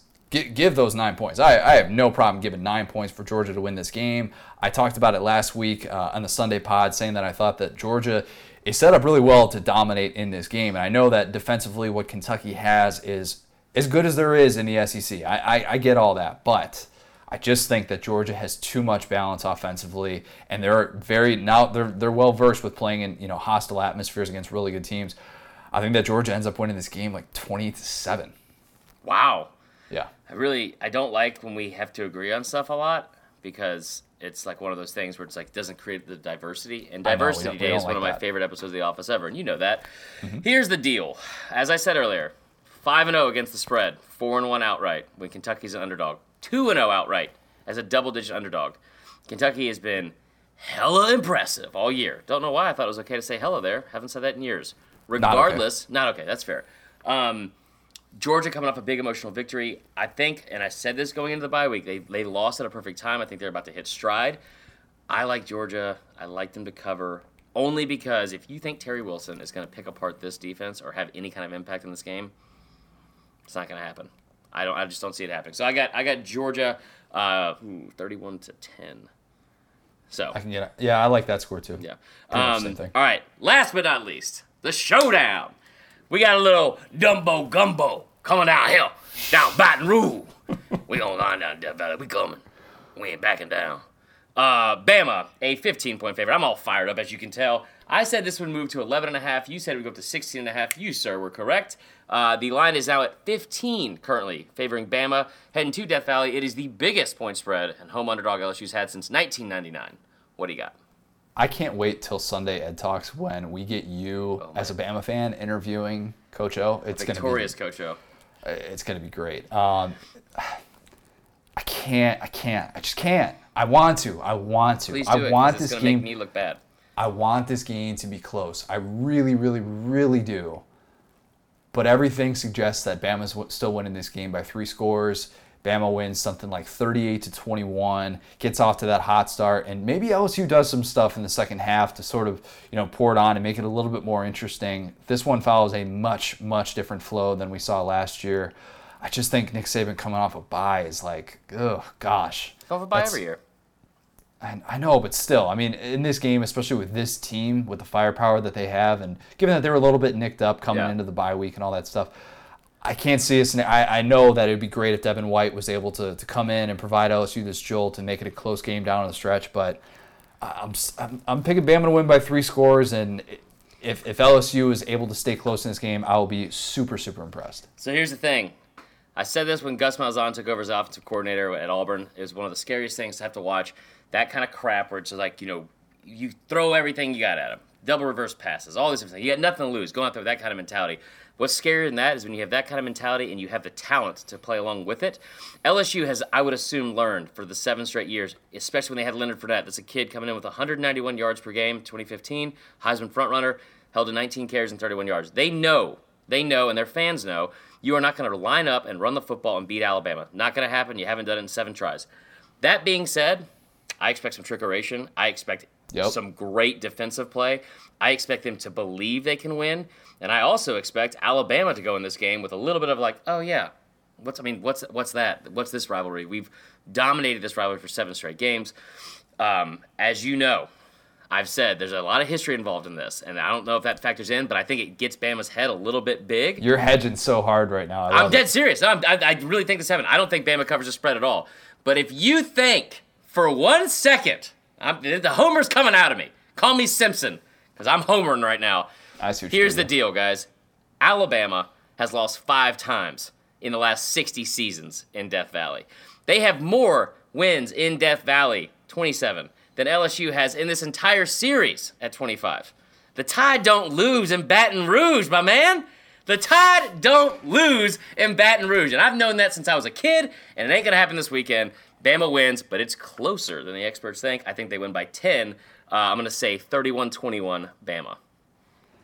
Wow. I knew you were going to hedge. I knew you were going to hedge. Well, It was- first off, that's what I actually believe. And second know. off, I mean, I think I made some very valid points. Connor. I think you did. Nick Saban is celebrating a birthday today. The fact that he has a birthday on Halloween, fitting in sense. some ways, not fitting in others. I decided, as a present for Nick Saban, to write him a little poem, because I haven't written any poems in a while. And he's busy with game planning for LSU, so I know he's not going to have time to go out and celebrate. And, he can just listen to this, pop your headphones in, and, this is all you need. So, birthday poem, Nick Saban. Here we go. Happy birthday, Nick Saban. You're a youthful-looking 67. You're not the GOAT just yet, because the GOAT is up in heaven. Just kidding about that, of course. You deserve a little birthday joke. You're allowed to have a little birthday fun. You could even drink that bottle of Coke. The only present you need is a solid day's work. Everything else is rat poison to you. You've got a game to win on Saturday night, and probably some recruiting to do. Beautiful. So from all of us at SDS, I'd like to wish a happy birthday to you. Here's hoping you get your birthday wish, which I'm assuming is just a healthy Tua. Look at the inflection, the voice. It was great. I got a poem I wrote for you too, Coach, and it says this. First off, I've sent it to your house several times. It keeps getting sent back, which I don't understand why. But regardless, dear Coach, I hope that we win by a lot in Death Valley. So proud of you. It's a haiku. That's all. It's really good. Yeah, I know. That's I know. really good. It's called art. You wouldn't get it. Anyway, moving on. We got to rapid fire this. We got Halloween costumes for every coach, something we've been working on for a while. We're not going to give it this justice, but we're going to get through it and give it our best. We're going to get through this. Okay. We're going to get through this. So- let's start with Saban. Yeah. So you said a goat, which I think is good. Yeah. And we're going to put these out on Twitter later today and Instagram now that we're back up and running. So I said oatmeal cream pie, Yep. little Nikki, little Debbie, and Prince Humperdinck from Princess Bride. A lot of you that follow on Twitter, I've never seen that movie until a couple weeks ago. He looks just like Prince Humperdinck. You referenced that way too much. You shut up. You live Connor. tweeted Move watching on. that. Yeah, I know. People loved it. It was great. All right. Let's move on to Arkansas, Chad Morris. This is pretty obvious. Because of his Texas roots, he is a cowboy with guns in his holsters because, as we know in Arkansas, you can walk into the stadium with guns and Unreal. Can't do that anymore? Can't do that? I don't think anyone would care at this point. Well, he's a football coach, so he's allowed to do whatever he wants. Plays on his cowboy roots, all that stuff. Obvious costume, cowboy hat, all that stuff. Cocaine cowboy, because he's always talking fast. Oh, Chad Morris. good. Yeah, Boom. there you go. Just a reference on actual drugs. Moving on. We've got Gus Malzahn. I came up with a mob boss. And you might think, well, he doesn't look like a mob boss at all. He looks more like an accountant. Well, how else would he get a buyout like that? He made an offer you can't refuse. I don't know why I said Exactly. refuse at all. Moving on. I don't like that. I like Gus Malzahn more like Gus Malzdorf. Bernie Malzdorf. Because the money thing. Because he's ripping people off. All right, you know what? They're not all bangers. Swing and Dan a miss. Clark Griswold, just because you can't always be Cousin Eddie. It's got to Cousin mix it up Eddie. every once in a while. It's Cousin Eddie, and he's drinking out of that reindeer chalice with the gross-ass eggnog. Excuse my language, but that stuff is disgusting. Moving on, Kirby Smart. Now, this is what I thought I nailed. You got all three of these. I put it on. Well, I'm not going to say the first one because I had some backlash on Shaun White's outfit earlier this week. So I'm going to say two of them. Nacho Libre. I think they're built the same. Yeah, okay. Body wise, but the real one here, It's not even a question. It's Larry Culpepper from the Dr. Pepper commercials. Yeah, with the visor. Yeah, and the Kirby hat, Culpepper. It's the same. Ice cold dog. Dr. Pepper here. Boom. Yeah, you tweeted that out. That was good. pretty good. Yeah. That was some good Photoshop work by you. Thanks, man. Very impressive. This one, I think that Kentucky fans will get on board with this. They'll know exactly what I'm talking about. Mark Stoops is Michael Myers from Halloween. Because he comes back and haunts you every 40 years. That's what Kentucky football does. Relevant once every 40 years. You don't hear about him in between then. And then they just come back and haunt everyone. And everybody is running for their lives from Kentucky. They were good in 2007, so that's, it seems rude. And you just made Benny Snell's list. They've also made some random remakes of the Halloween movies, but not the real remakes of it. So it kind of plays into it. I said Mr. Incredible, because that's exactly what he looks like with the skin complexion. Also, he's like a bigger Toby. Nah. All right, well, thought you'd like that one. Ed Orgeron. You already said it. It's a centaur. Yeah. He definitely is, because I think that he actually might be part centaur. I think he just chopped off his own back half. Yeah. Joe Moorhead. You've got Patrick from SpongeBob. Explain that. They have the same exact body and face. And I know that he's a fat starfish on the show SpongeBob SquarePants, but Joe Moorhead, man, he looks just like him. That chin that he doesn't have, they're identical twins. How dare you say that about my guy? Joe Moorhead, I feel like, you know how Jim in The Office just puts a name tag on his shirt one year and is like, I'm Dave. Yeah. And it's like the laziest costume ever. I think Joe Moorhead could do that, and people are like, oh, yeah, that's the guy Dave that we know. I don't know why Dave didn't dress up. He wore a name tag, which is cool. 3-hole punch Jim. I was 3-hole punch Jim for Halloween sophomore good. year of college. True story. I was Dwight the year after. Missouri Barry Odom. I know I nailed this one. You said Cupcake, which is good. Yeah, I mean, that's you are what you eat. Yeah, also fair. Bill from King of the Hill. Yes. Yeah, if you guys, he's the one that's. I mean, it shouldn't need a description. He's the one who looks just like Barry Odom. Yeah, you'll know it when you see it. It's incredible. All right, so moving on from that, we got Matt Luke. Now I read this one wrong, and I don't know I didn't know what you were talking about. You said okay. So I said a knight without a shield because he's got no defense. Yeah. Ooh, that's good. Yeah. Okay, I said Farva from Super Troopers because he kind of looks like there's like somebody say shenanigans. Huh? Okay, no cream. Like that seems like Matt Luke. It's like happy-go-lucky, doesn't understand what he's what people are saying about him. All I asked for is a liter of cola. Yeah, just a liter of cola. Because he does have a little bit of attitude. He still has that angry dad face. Will Muschamp, I think this one goes without saying. It's the Hulk. Yeah, without a doubt. Now, Jeremy Pruitt. This is good on you. This is very good. I was impressed. So, Jeremy Pruitt, Six Flags guy. That guy.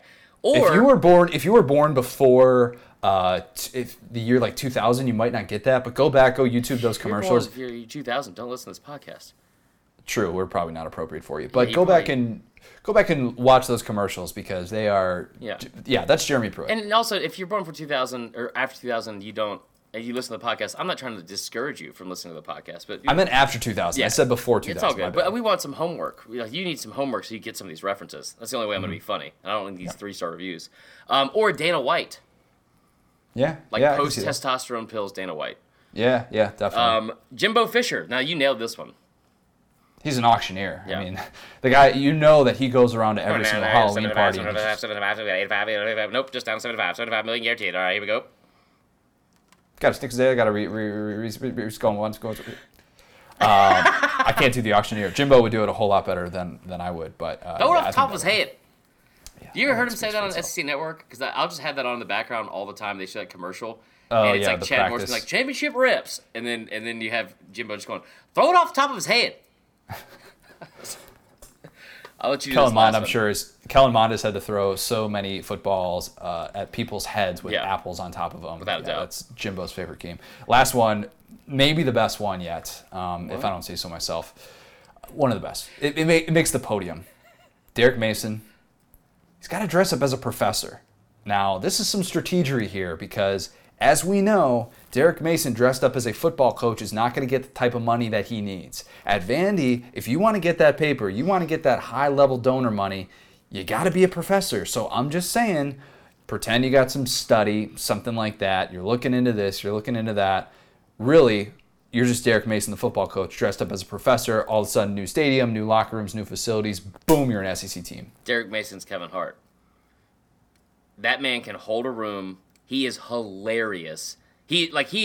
I love Derek Mason. And what he's like his performance, I'll say in quotes, at Media Days is still one of my favorite things of this entire season. He's hilarious. And he's really engaging, stuff like that as well. So there's that. Professor. You'd be a funny professor. All right, Kevin Hart was just in a movie, Night Professor. School. Oh, there you Just go. saying. All right, let's move on to the last segment here, or the second to last segment. We got fourth and wrong. So we had a couple good submissions. We'll do 5. How about that? That's good. Sounds good. Okay.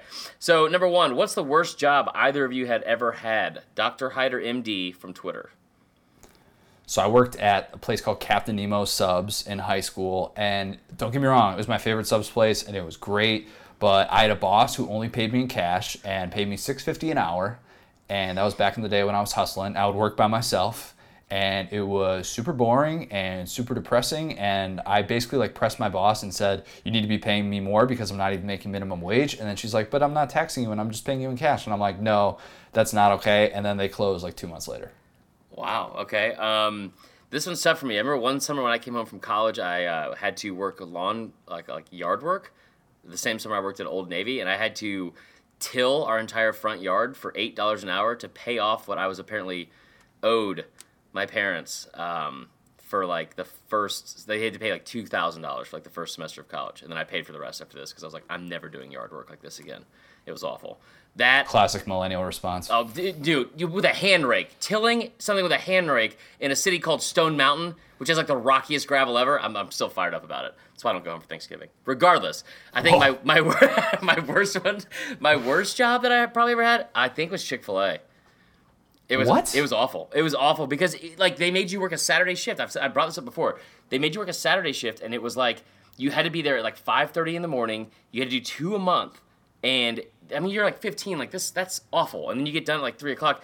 And you're making like $5.35 an hour. I got fired because I stole an ice cream. It was 99 cents. I gotta text Mark and tell him to bleep that whole part out. How dare you take Chick-fil-A down like that? Don't just pay me For more than shame. $5.35. It's just one ice cream got me fired. What is your worst Halloween experience? From Charles Haney 28 on Instagram. When I was 5 years old, we had one of those living rooms that was kind of like an open concept ranch house back when I lived in suburbs of Chicago in Skokie. And I remember these kids pelted eggs at our window, and it scared the crap out of me. I'm talking like petrified. All of a sudden, Yeah. just bang, bang, bang. And Like a my shot. dad leaps up. My late dad leaps up out of his chair, sprints out of the house, sprints down the street, goes and drags him, brings one of the guys back by his ear. I kid you not, brings it back by his ear until the cops come and, they take him in and all that stuff. But like, it was the ultimate like, oh my God, my dad is a superhero moment. But at the same time, it was very traumatizing. And by the way, don't throw eggs at people's windows because they might have a 5-year-old in there who might be scarred for life. Just Or they saying. might break, and you might have to clean it up. And it's also, egg yolk is really tough to get out. I'll say Oh, that. they cleaned it up. They cleaned it up. Yeah, mine wasn't like that. I was 19, Sorry. and I've told this story before. I had way too many Bud Lights, I'll say, for Halloween one year, and I was dressed as Forrest Gump, and I spilled chocolates all over the floor at the dance place we were at, and I woke up in a dorm room, ear Muppet fiance, and had to make a walk of shame in a pair of old school Nikes because I was dressed as Forrest Gump. That were size 14. I'm a size 11 and a half, and I had to walk a mile and a half home in that the next morning, and it was awful. And I had a ping pong paddle with me. Moving on. If SEC coaches were a candy, who would be the toothbrush out of the bunch? See, I'd go Dan Mullen on this, and I don't mean that as a slight to Dan Mullen, but there's he's got like me, he's got the Yankee accent where he comes in, he just tries to clean everything up, and he just tries to talk like this. And Dan Mullen is all about trying to clean up the Gators. That's what he's been brought in there to do. And I feel like he's going to be the one to kind of break the mold there. I'm not really giving a good example of why he's a toothbrush, but I just thought Dan Mullen when I heard that. So I don't disagree with you saying that. I think it's Saban. And that sounds weird because he's like the GOAT and he's the greatest of all time, all that kind of stuff. Oh, thanks But- for explaining what GOAT Yeah, was you're to all welcome, the kids guys. out there. Yeah. So, if you've listened to us before 1987, you won't understand what goats are. They're animals. But no, the reason why I say this is because he's proven time and time again, unless he's with Tom Rinaldi, he's not a fun person. He's miserable to be around. And just hats off to everybody. That's probably why Terrell Lewis or Terrell Hall, I can't remember what you changed his name to. Changed his name to Terrell Lewis, yeah. That's probably why he hurt himself in the summer because he didn't want to be on that boat anymore with Saban. I think that was a pre-existing injury. Saban is not fun unless he's flirting with Tom Rinaldi. Boom. Moving on. Fourth question. How did you guys get your start? Ooh, that's a great question. My parents. Start from the bottom, now here. Started from the bottom. Keep trying to get back to the bottom. No, so a lot of people don't know this, but a lot of people like to attack me for, people say I'm a Yankee, whatever. I talk like this, and I don't sound like I'm from the area. It's because I was hired here after Ohio State won the 2014 national championship to run our Big Ten site, which I did by myself for 2 years until I was brought over to the SEC side to start writing columns. I write a lot. I write mostly for SDS now, and I still write for our Big Ten site, SaturdayTradition.com. But I was working, covering, every once in a while I'd cover, I mostly covered Nebraska preps, and I covered Nebraska football home games. So I don't have any allegiance to Nebraska. It was actually pretty funny to watch the fans freak out the way that they did. But I spent some time there. I was a college journalist, and then got this job, and then started doing the podcast last year with John Crist, and I am now doing the podcast with Chris Marler. So that's how I got here. Now, I was not born in the North. I was born here in Dixie. I've lived in Dixie. I'll die in Dixie. No, that is a joke. So I had a little bit different of a start, I think, as we have said before. Went to school for liberal studies, which was a great way to not get a job after college. I worked as a bartender, and I loved writing and doing stand-up comedy. So I've been doing stand-up comedy in Atlanta for about 7 years, really got into writing. Our COO of the company came into the bar I was working at, Houston's in Atlanta. Shout out to Houston's. Got fired from there a year ago yesterday. It was the best thing that ever happened to me. And I met Kevin. We kind of interrupted his conversation because he was talking about football, and I just itching at the fact to always talk about football, or opportunity to talk about football. Got a couple of different gigs with you guys. And then just kind of fell into it. And I was very lucky, very blessed. I hated that job. If you guys, I've said this before, I'll say it again. If you guys are in a job you don't like, keep your head up at all times. And I had this job bartending. I had to wear a vest and a bow tie. And I looked damn good. I was in better shape, as you know, Connor. But I mean, I hated that job. I was there for 5.5 years. And there's nothing worse than being like, okay, absolutely, as you make a mojito for somebody. But that being said, I met my fiance there, and I got this dream job, and it's probably the best thing that ever happened to me. So keep your head up. That's how I got my start. Last but not least, you got a very inspiring story, and I think I appreciate that, man. Real quick, just had to throw that in there. Thank you. Your story is the ultimate, like, you can just be like, you'll never know when your next opportunity is going to come. Yeah. Like, not to say that you can just be a guy, because obviously, like, sick bragger, crazy talented, all that stuff, and I appreciate everything you do. This is a little love fest, so I'm just going to pretend I didn't say that. Let's move on. Okay, last one. This is going to be our bad advice. Comes from Tim Held, 03. Now, I think this means he's 15 years old, or he graduated a year in 03. It says, how do I get girls? So I'll let you start, and then I'll tell you my tricks. I think playing hard to get is worth a lot when it comes to getting girls. I think the clingier you are, the more your chances are going to decrease of getting said girl. I think you got to be subtle with your moves, but you also got to know what you want, and you've got to be able to sort of lay the foundation. Start a little friendship, little flirtation. Started a little flirtation with my wife. We were we were coworkers. She was my boss at the time. Student newspaper back in college. Shout out the IDS.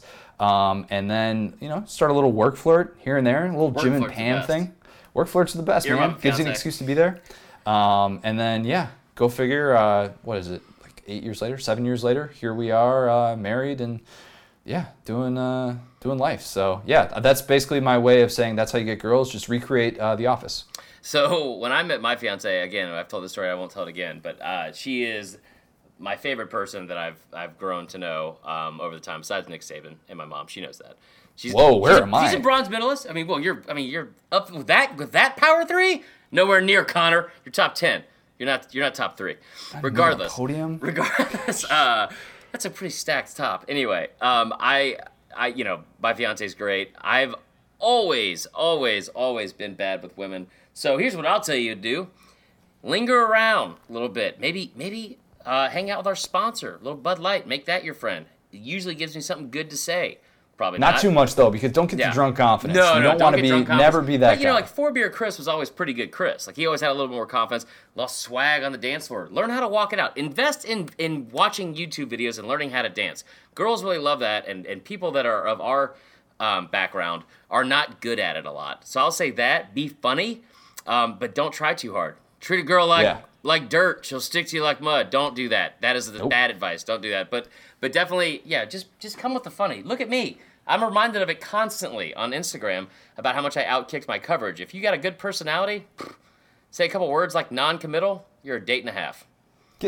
Also, give a crap about how you dress too. Yeah. That's something worth saying. I'm wearing all gray.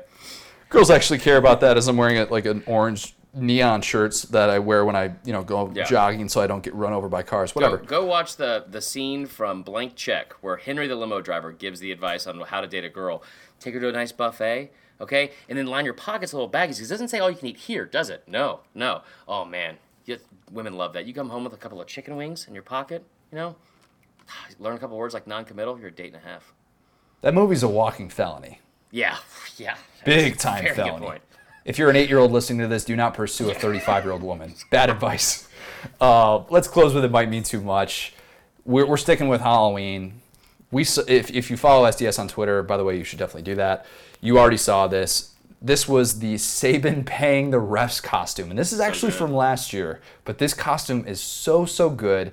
Shout out to Read My Shirt, the Twitter handle. Very original Twitter handle. I'm very surprised you got that. But so it's one kid. These are like two 8-9-year-old kids maybe. One kid is dressed as Nick Saban with a healthy head of hair. The other is a blind ref accepting cash, and it's got, the ref's got flags draping out of it. And the best part is that this was created last year. So can you imagine, this is coming from an LSU fan. Read My Shirt apparently is going to have some modifications to the costume this year, and with Devin White stuff, it's even more prevalent. So very, very topical. It Might Mean Too Much, and kind of plays into your Halloween costume. Yeah, so me and Bay dressed. I got a old a referee shirt and a Target bag. She had a nice yellow, very bright yellow shirt, some eye black, which I didn't want her to take off, and a what do you call it? An old school cordless phone, and we were a targeting call. It was really funny, I thought. That's pretty good.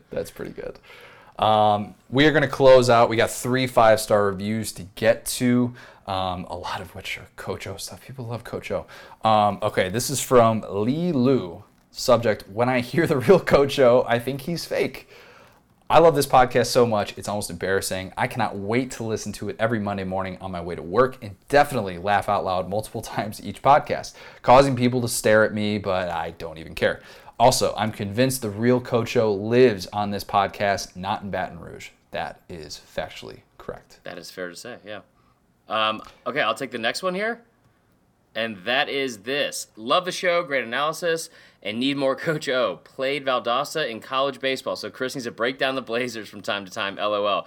That is from Jalianero, STS. We played Valdosta in baseball, so maybe we played against each other. When I say we, maybe you played, and I came in for a sacrifice bunt in the 8th inning. Shout out Kirby Smart. There you go. This last one is from Noah Rocky Top Robinson. Subject, Tennessee Vol turned Coach O lover. This is without a doubt the best podcast in America and has turned this Tennessee Vol into a Coach O loving maniac. Go Vols and go Coach O. Love it. Thank you so much, guys. That means a lot. I hope you guys all have a very, very safe, first and foremost, a safe Halloween. Yeah, don't throw eggs at people's windows. Yeah, don't go hitting mailboxes, Dazed and Confused style. There are other things to do. Just eat a lot of candy. Don't dress up as Forrest Gump in oversized pleated khakis and Nikes and subject yourself to getting scabies. It's terrible. True words have never been said from you. Next time we talk to you guys, we will know basically what the SEC championship is going to look like. That's a weird thought. Sunday, we will be getting back to you guys. We're going to know everything that we need to know for this college football season. Enjoy the games. Thank you again to our good friend Peter Burns for joining us. Stay safe out there, San Diego. Thanks, guys. Thanks, guys.